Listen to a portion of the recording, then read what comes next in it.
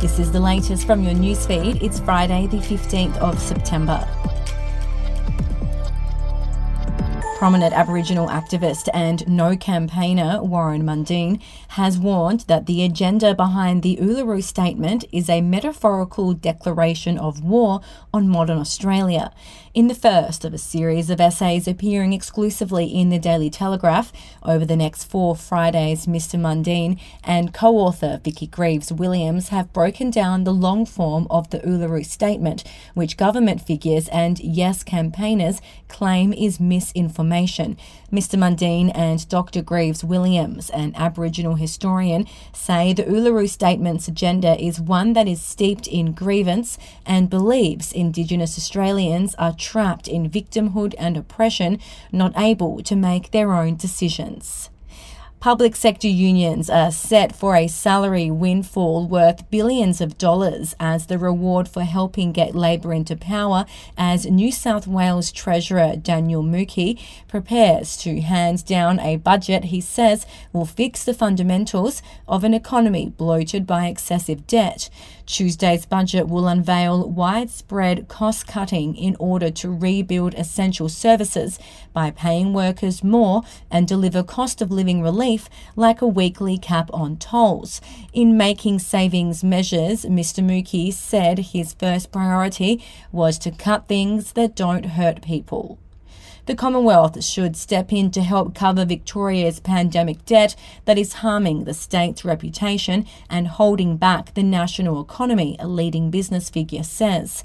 Paul Guerra, the chief executive of the Victorian Chamber of Commerce and Industry, said the state went through a World War-type event during the COVID-19 crisis and leaders should consider radical ways to re-energise what was once the powerhouse economy of the nation.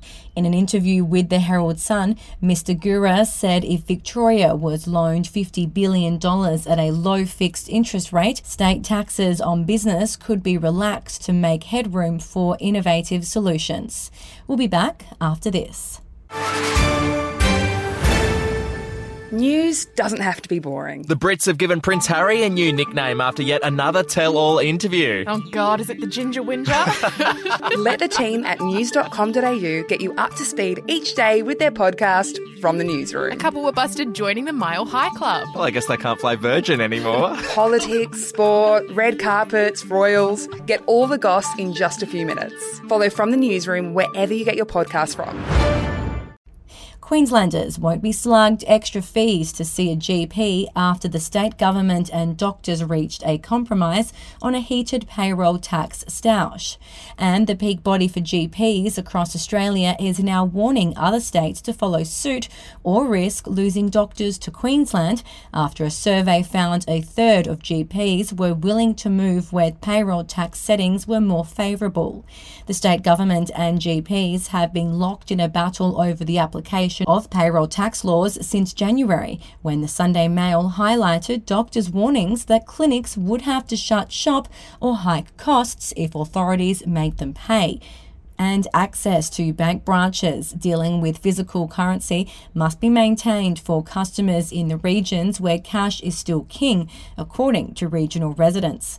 A major bank has made the shock decision to scrap cash in all of its branches across Australia, with Macquarie Bank announcing it will phase cash out across their branches in 2024, while Bank SA, who claims South Australia's largest network of branches, confirmed it had no plans to go cashless.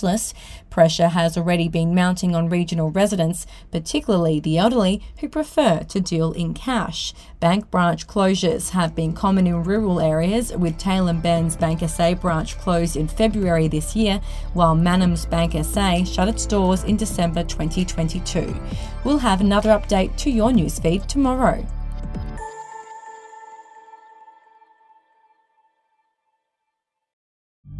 The podcast Faith on Trial looks into Hillsong, both in Australia and the US, and takes both the listener and hosts on unexpected twists and turns in the story of Brian Houston and the Singing Preachers. There are 2 incidents involving Pastor Brian. The Australian journalists uncovered a litany of alleged criminal behavior in the megachurch. Financial gifts were being given to the leaders of the church. Listen to Faith on Trial Hillsong ad-free on Crimex Plus on Apple Podcasts today or wherever you get your podcasts.